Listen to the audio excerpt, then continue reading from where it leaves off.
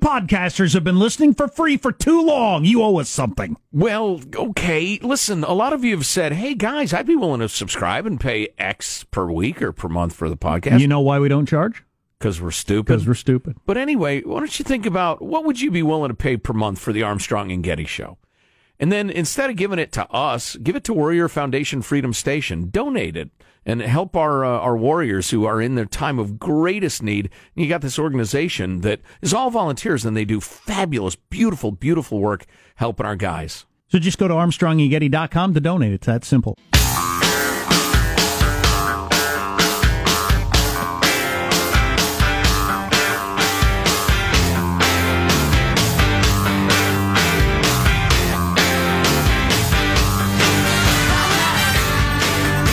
Reminder, you come for the king, you best not miss, because everyone now who's gone after Biden in a debate has essentially suffered this fate.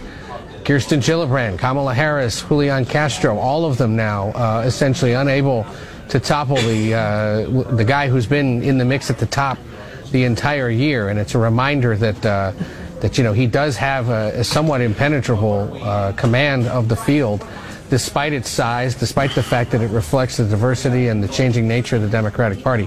That's Ed O'Keefe of CBS News with a very dramatic Game of Thronesy. If you come after the king, you better not miss. Correction, that's actually a quote from The Wire. How about if you come after the king with a really stupid effort, like Julian Castro did? Oh, did you already forget what you said? You know, everybody thought, oh, you're a putz with that. Kamala Harris with her stupid, nobody likes busing. Why are you acting like busing is a good thing? Black people. Joe Biden is somehow an awful human being for not supporting busing? So their swings at the king were so pathetic. They Forced school busing, I should say. Go ahead. They failed because they were pathetic. Not because that was terrible analysis. Not because and they're crappy candidates. Yeah, not because they swung at the king. They just, their random swinging was terrible all the way around. Yeah, because Joe Biden's such an incredibly effective counterpuncher. Yeah. He's barely aware that they're criticizing him. They're talking about me? Oh, man. Well, would you like to rub my leg hair down in the pool and watch it rise? So a couple of texts we got to clear up some earlier conversations.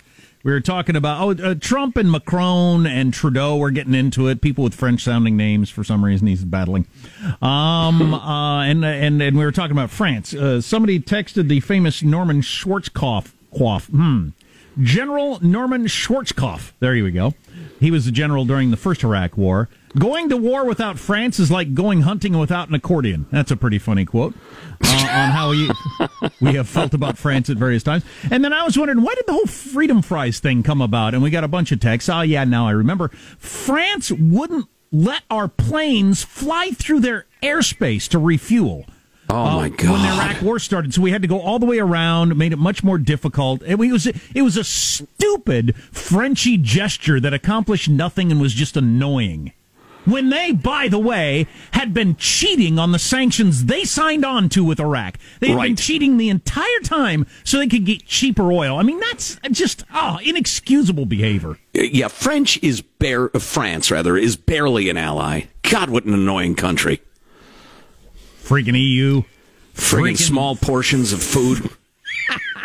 Buttery, delicious.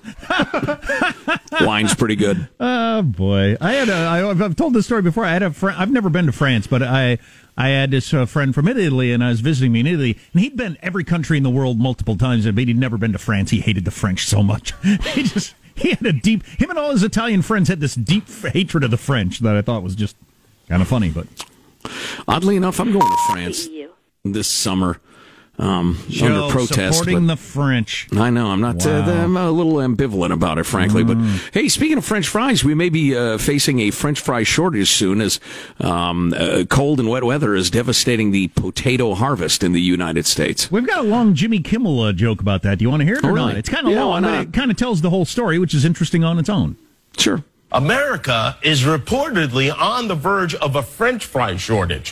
For real, because of all the cold and wet weather this year, fewer potatoes are expected than any year since 2010, which is a crisis that could result in millions of Americans getting healthier, I guess. I don't know. How could there be a shortage of potatoes? You get a 30-pound bag of them for like $6. I could build a house out of potatoes for less than it costs to buy a pair of VR goggles. But if it's true, this is dangerous because we can't have Donald Trump facing impeachment and a French fry shortage at the same time. There's no telling what he might do. But this really tells you all you need to know about how we eat in this country. The two hardest foods in America to get are French fries and the Popeyes chicken sandwich.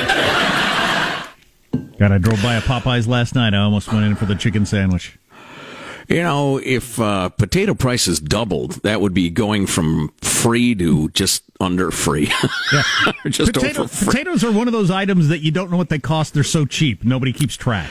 Well, right. And listen, as a man of Irish heritage, obviously, I love the humble potato, but I mean, my God, actually, I don't, oddly enough. More of a gin guy, as folks know, but the baked potato, exquisite, especially with your, variety of toppings.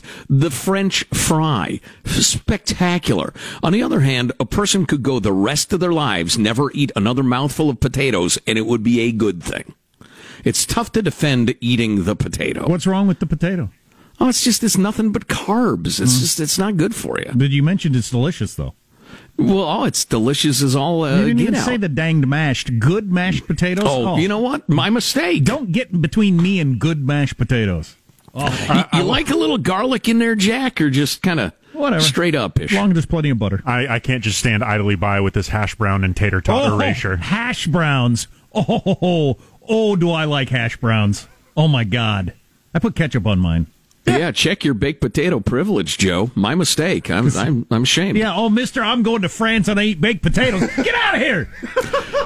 I almost never go with the hashed browns. I'm, most restaurants, breakfast places will offer you either like the home fries, with chunks of potato with like onion and green pepper and stuff, a nice seasoning. I always go with that. But I like mashed potatoes where sour cream is whipped into the mashed potatoes. You ever do that? Yeah. Judy makes them like that. A little garlic in there, a little butter. I ate 5 pounds of that right now. Oh boy, that's exactly what you need. With the whole family last night. We did our Christmas tree yesterday afternoon. It was Christmas tree day for the family. Oh, that's great. And we went to our usual place, and you ride a little fake sleigh around because we don't actually have snow, and drink hot apple cider when it's 50 degrees outside. and cold.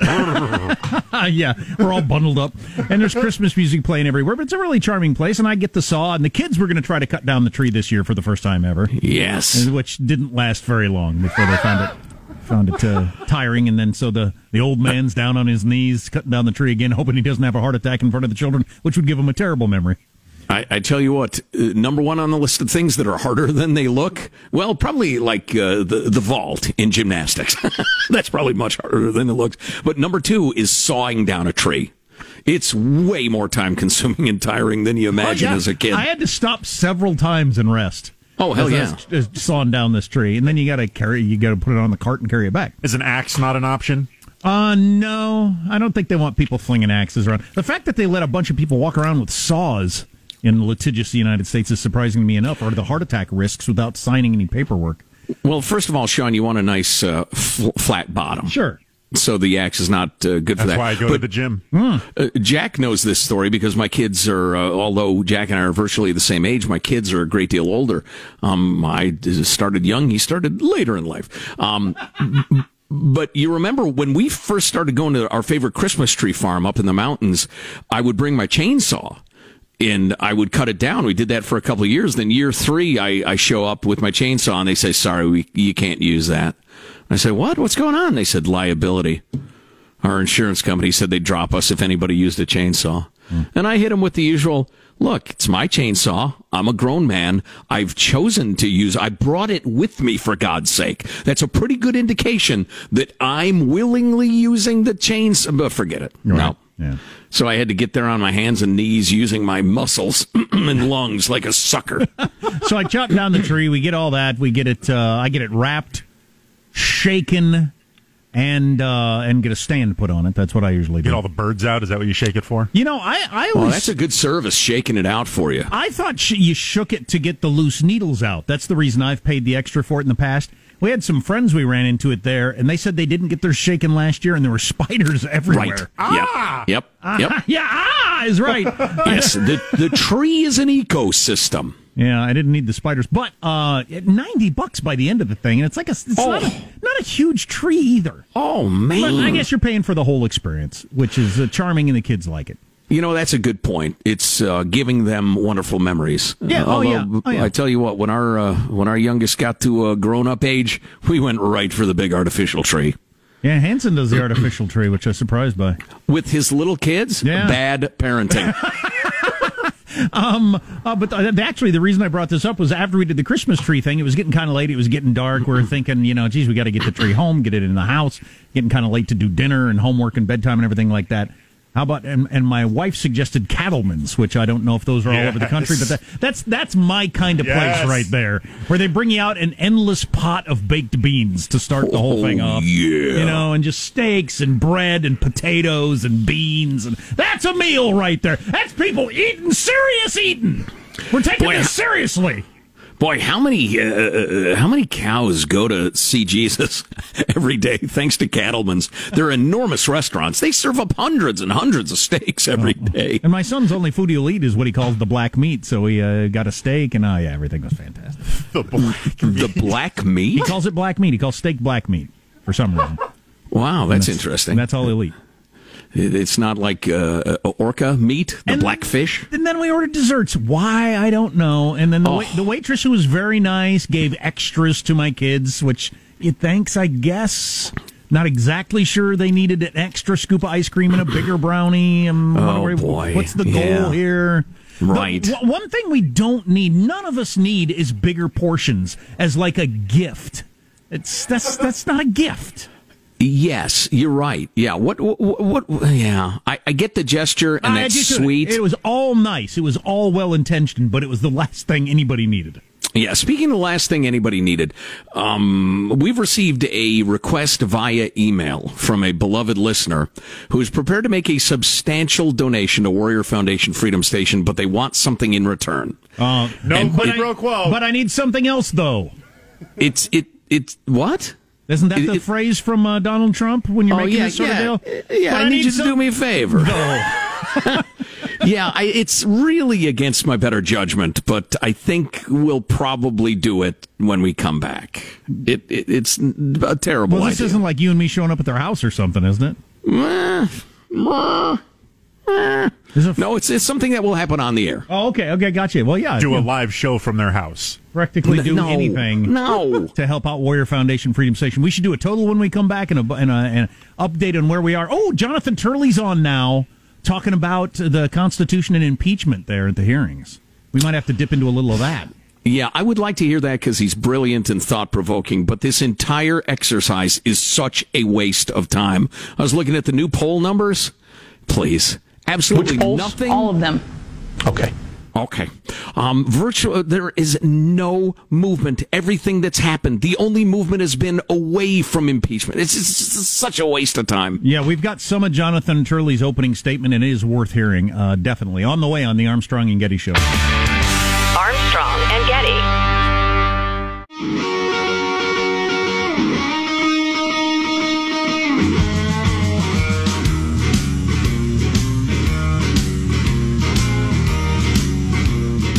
The Armstrong and Getty Show.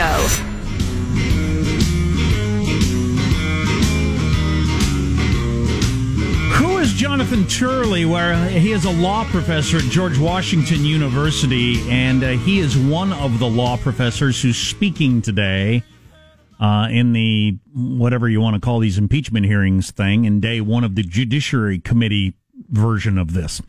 And he's the only one who's arguing on Trump's side. It's worth mentioning, I don't know if in this clip we're about to play you, Jonathan Turley mentions he is a lifelong Democrat, which he is.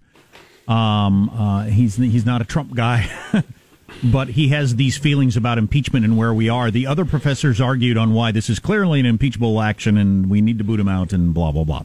But here's Jonathan Turley just moments ago.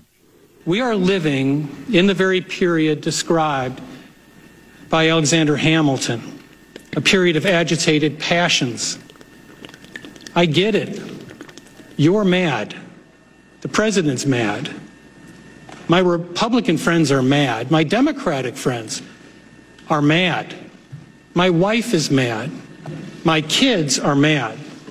Even my dog seems mad. And Luna's a golden doodle, and they don't get mad. So we're all mad. Where has that taken us?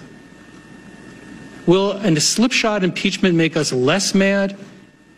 Will it only invite an invitation for the madness to follow every future administration? That is why this is wrong. It's not wrong because President Trump is right. His call was anything but perfect. It's not wrong because the House has no legitimate reason to investigate the Ukrainian controversy. It's not wrong because we're in an election year. There is no good time for an impeachment. No, it's wrong because this is not how you impeach an American president. This case is not a case of the unknowable. It's a case of the peripheral. We have a record of conflicts, defenses that have not been fully considered, unsubpoenaed witness with material evidence. To impeach a president on this record would expose every future president to the same type of inchoate impeachment. Principle often takes us to a place we would prefer not to be. That was the place 7 Republicans found themselves in the Johnson trial, when they saved a president from acquittal that they despised. For generations, they've been celebrated as profiles of courage. Senator Edmund Ross said it was like looking down into his open grave. And then he jumped because he didn't have any alternative. It's easy to celebrate those people from the distance of time and circumstance. In an age of rage, it's appealing to listen to those saying, forget the definitions of crimes, just do it. Like this is some impulse buy Nike sneaker. You can certainly do that. You can declare the definitions of crimes alleged are immaterial and just an exercise of politics, not the law. However, those legal definitions and standards, which I've addressed in my testimony, are the very thing that divide rage from reason. This all brings up to me, and I will conclude with this, of a scene from A Man for All Seasons with Sir Thomas More, when his son-in-law, William Roper, suggested that More was putting the law ahead of morality. He said More would give the devil the benefit of the law. When More asks Roper, would he instead cut a great road through the law to get after the devil? Roper proudly declares, yes. I'd cut down every law of England to do that. More responds, and when the last law is cut down and the devil turned around on you, where would you hide, Roper? All the laws being flat. He said, this country is planted thick with laws from coast to coast, man's laws, not God's. And if you cut them down and you're just the man to do it, do you really think you could stand upright in the winds that would blow then? That's Jonathan Turley making a pretty powerful argument. It's going to be interesting to see how that plays on cable news today.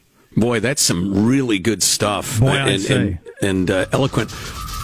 More coming up.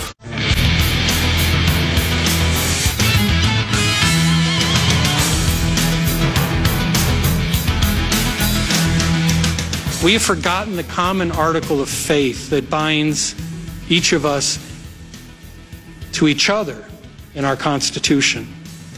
However, before we cut down the tree so carefully planted by the framers, I hope you will consider what you will do when the wind blows again, perhaps for a Democratic president.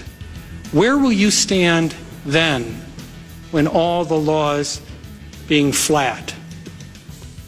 Jonathan Turley, moments ago, he's the lone law professor speaking on Trump's side, even though he is a lifelong Democrat.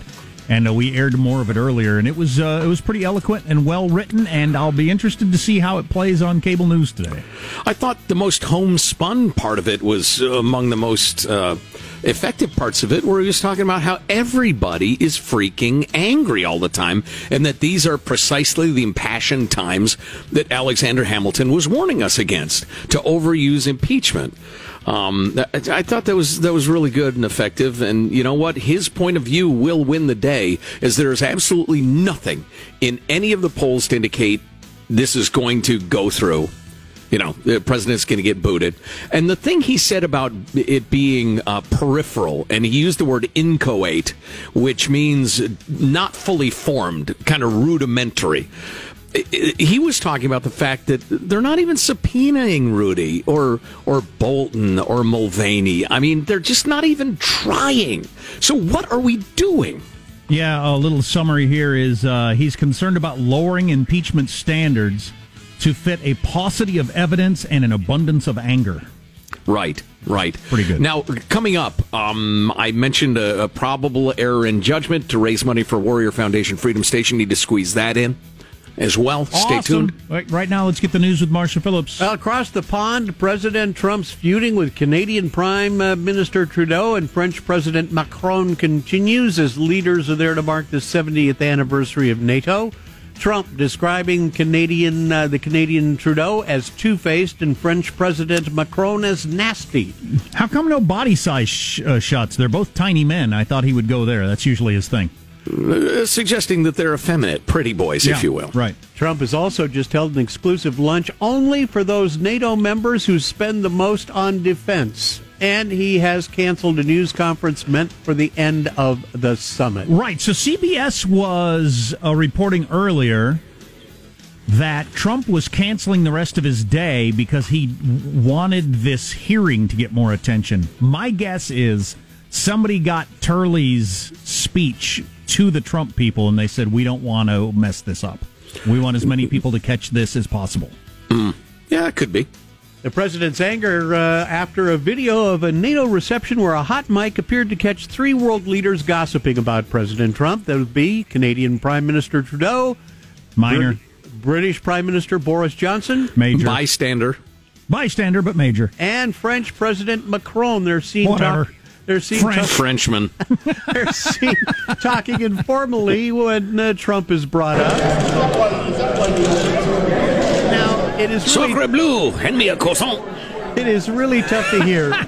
But Boris Johnson is asking why Macron got to his meeting with Prince Charles late. So Trudeau jumps in and says, well, because he takes a 40-minute press conference off the top, referring to the extended acrimonious 40 minutes presser with Trump or between Trump and Macron. So you're angry that the President of the United States answered a whole bunch of questions from different reporters? Yeah. All right. Yeah. So, All right, whatever. Fine. Anyway, the Fine. back and forth does continue. Go back to being a former world power that doesn't really... What did Rumsfeld once call them? Old Europe or whatever? Right, snipey little biatches, that's what I call them. If you started history from now and didn't know the backstory on some of these countries, they wouldn't get near the attention they do. Yeah, well said. All right, and we do have now Elon Musk. Elon Musk back in the news saying he didn't mean for people to take it literally when he called a British cave explorer a pedo guy. The CEO of SpaceX and Tesla testified in a defamation lawsuit filed by Vernon Unsworth, who helped rescue a dozen boys trapped in a Thai cave in 2018. At the time, Musk had a miniature submarine built to rescue the children, but it was never used. Unsworth said the sub had no chance of working and Musk could go ahead and stick it where it hurts. Well, that made Musk angry, and he tweeted out calling Unsworth the pedo. Musk has now testified that Unsworth's comments were an unprovoked attack on a good-natured effort to try and help the kids, so he insulted him back. Musk saying, quote, I knew he didn't literally mean to sodomize me with a submarine, just as I didn't literally mean he was a pedophile. Can we settle this, fellas, and move on with our lives? I thought that was a pretty good response. It was, Unless you believe he was actually trying to shove my submarine up me, why would you believe I actually meant what I said? Yeah. Anyway, that's your news. I'm Marshall Phillips, the Armstrong and Getty Show, the conscience of the nation. Although, stick it is kind of a common expression. You're a pedophile is not. The counselor with an excellent point. I'll grant you that. All right, so we got this note from beloved listener Jimmy Jack. At least that's how he signs off his email. And a frequent correspondent, and I know he's good for it. He has said he will donate a substantial amount to Warrior Foundation Freedom Station if. And it goes against my better judgment to indulge this sort of thing. On the other hand, You're a dancing monkey. It's a fair amount of money. That's a good cause. And I tell you what, Jimmy Jack, Oddly enough, monkeys factor into what's about to happen. Jimmy Jack, you raise it by, what would that be, 20%. Okay? I know you're good for it. Raise it by 20%. And we have a deal. Oh, wow. So I think he will probably do it. What kind of dancing monkey act are we going to have to do? Well, ladies and gentlemen, and I'm not going to mention the amount because for some people, $20 is a hell of a lot of money. For other people, $20,000 is something they would never think of again. Sure. You know? But he says, I will donate this amount to Warrior Foundation Freedom Station if, and Michael, are we ready with the music? Yep. If Michael Jackson sings Jingle Bells to me during the time I can listen, which is now. Michael, if you'd be so kind to stick you it up. Dancing Bob, I thought it starts with jingle bells. Bells on bobtails ring, woohoo! Jingle bells, jingle bells. Oh, this is the other part. Tito, give me my lyric sheet. Where's my, I wish I was in my giving tree. Jingle bells, Macaulay Culkin's got the lyrics. Jingle the way, oh, what fun it is to ride. Horse sleigh, ooh. This horse I don't remember does who not being in the original lyrics. This horse does not smell good. He doesn't smell as bad as Bubbles after one of his feces throwing incidents. Because sometimes he gets it in his own fur. Oh, dancing jingle bells. Thank you, Michael. Jacko there. Michael Jackson singing Jingle Bells. For Warrior Foundation, Freedom Station. Jimmy Jack, don't let me down, brother. Oh, boy. Oh, you don't hear that everywhere. No. You really don't. Armstrong and Getty.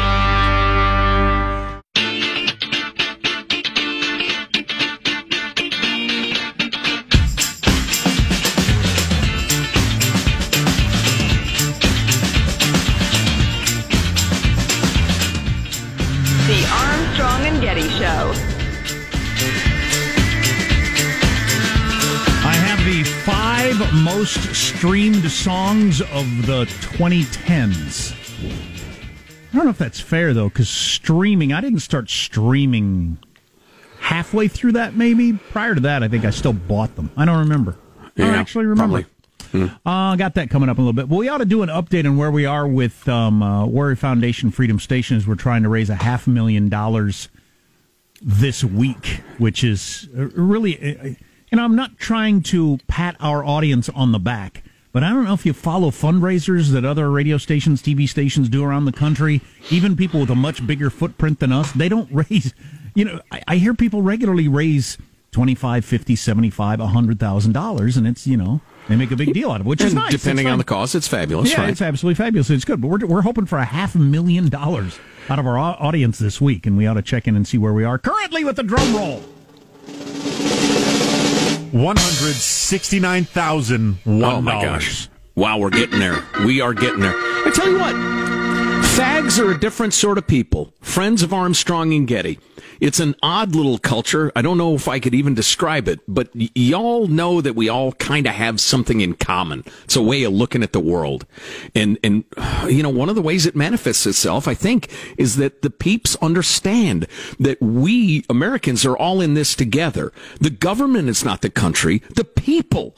We're the United States of America. And so when our service people, we send them overseas, we send them to, defend our allies, or whatever, and they come home banged up and PTSD, traumatic brain injury, whatever, and they need help. I think the folks who listen to this show understand that's us. That's when we step in. Yeah, I got some comments on that in a second because I listened to a really interesting podcast about that. But I wanted to point out that Bernie's Phlegm donated $27. Oh, boy. Bernie's Phlegm, thank you very much. Also, Andrew Yang in with 20. I don't know if that's actual. Technically, Andrew Yang in with 2020. I believe that's some sort of campaign messaging going in the form of a donation. Oh, wait a minute. Snuck that by. Scott's Tornado Machine, for people who have been listening to the Armstrong and Getty show for 20 years. It was actually a hurricane simulator. But it's $100. That's when you had your a producer drive through a car wash on the back of a truck or something like that? Give an idea of what it would be like to be in a hurricane. It might have been when Katrina went through, actually. We also have a last-minute Halloween costume, chipping in with $50. One of our worst interview ever. Yeah. From the Harvard Goldhammer department, I believe we have another contribution from Ubaldo Sleeve Whacker. $50 from Ubaldo.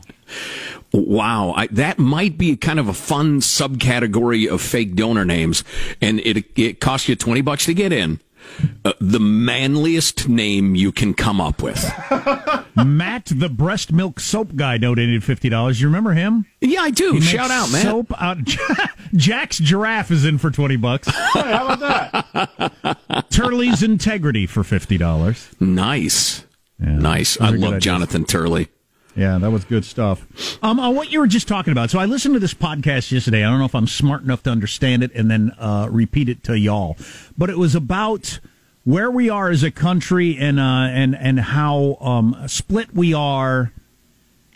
Feeding off of this idea, they went through the numbers for, and we've done this before, went through the numbers for bowling leagues, Kiwanis Club, Rotary Club, VFW membership, all these different groups that used to be every town in America. The men in that town were in the Kiwanis Club, a whole bunch of them, right? Or Rotary or whatever. And you were absolutely in some civic club. Yeah, it was very, very common, and the numbers are staggering, like 80% drop in the last 30 years, and all this different stuff. And this theory that we used to group ourselves together in organizations that did good. We don't do that anymore. We're not self-grouping.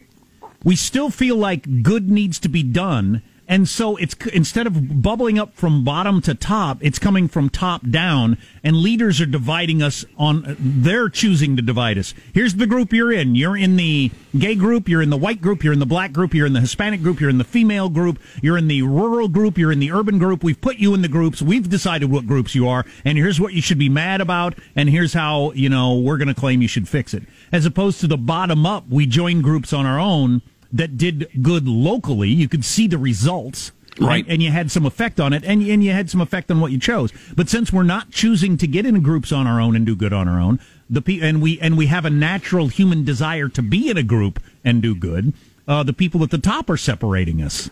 Right. And I think one of the maybe unintentional but absolutely wonderful side effects of the way it used to be was that you would be doing these good works for children or the handicapped or the blind or your local Little League or what have you, the parks. You would be doing those good works with a Democrat and a black guy and a Hispanic family and some gay people and whatever. You would all be coming together to do these things. And so the effort to turn you against each other would be ridiculous. It'd be a non-starter. You're not going to turn me against my neighbor just because they look slightly different than me. And the idea that the so-called progressives and seekers of racial justice would be the prime movers in trying to turn us against each other is a truly bitter irony. I thought that was pretty interesting.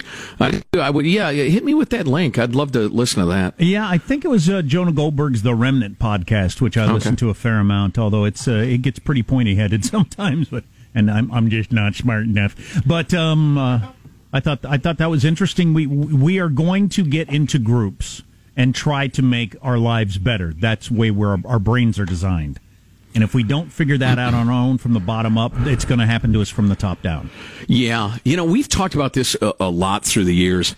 It's kind of a similar principle that the amount of life, the amount of things we deal with as human beings in the United States that we used to deal with ourselves and with our friends and our neighbors and families, whether it be a disagreement with a neighbor or the need, for a Little League field or just, there's 100 different examples.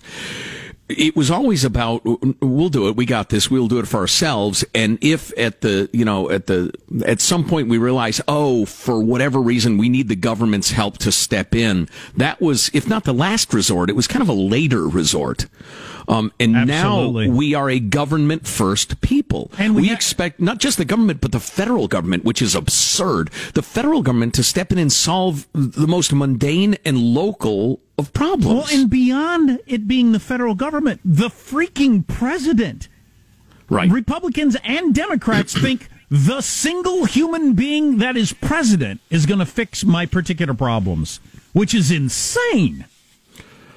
Well, right, yeah. I mean, it is. It's literally insane because it's stupid. You've picked the single least responsive, least reachable, least capable of dealing with your little micro problem human being on Earth. But it's just that's why the Founding Fathers went to this incredible amount of time and trouble to design a system where we couldn't give ourselves a king, even if we wanted to, because they understood the human impulse, because we're simple beasts.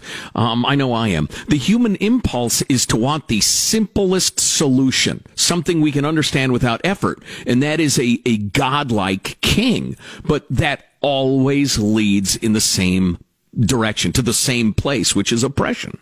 And it bothers me to see my friends and neighbors joining in willingly in this trend. Well, and it'd be nice if I thought, this will run its course. We'll realize that who's president isn't the most important thing in my life, and the way to fix things at the local level, the things you were talking about, whether or not I have a softball field or, what the teachers are like in my school or that sort of thing, the roads in my own town. But I don't think that's what's happening, at least not so far. We're just getting angrier and angrier and more divided and more convinced that it's those bastards on the other side that are stopping all the good things from happening. Yeah, I would agree. That's why I absolutely loved the Jonathan Turley speech at the hearing this morning. I wonder if during the next hour, if you're blessed enough. Truly blessed. God in this country to get the fourth hour of the show. You can listen to it. Otherwise, grab the podcast. I would love to hear more of that Turley testimony, if we can get to that. Oh, it's funny. I was hoping we could get to this today. I'm not sure we will, but America's test scores, the youngsters, can they read, can they do math, etc., after billions and billions of dollars being spent and various programs from Leave No Child Behind to Common Core and others, we're actually doing worse among the people that we wanted the most to help. And at best, we're flat. It doesn't seem to be doing much good, or perhaps you'd argue it's just holding the tide against the incoming disaster. But anyway, I'm looking at this piece in the New York Times, and one of the first, what's wrong? What can we do about it? Of course, one of the first voices they go to is this Harvard guy who says, the problem is that we lack a centralized system. Right, there you go. For teacher training and curriculum. We need a national centralized system out of D.C. Of course. To impose what is good and decent on all the poor ignoramuses across the fruited plain. That sort of thinking just makes me nuts. I hope it never wins. Yeah, well, it's winning, but, I'm stubborn enough, a son of a gun, that I'll just keep griping about it till the day I'm dead. But it's the wrong path, my friends. Much more on the way. How bad a guy was Duncan Hunter, speaking of putting your faith in politicians, among other things on the way.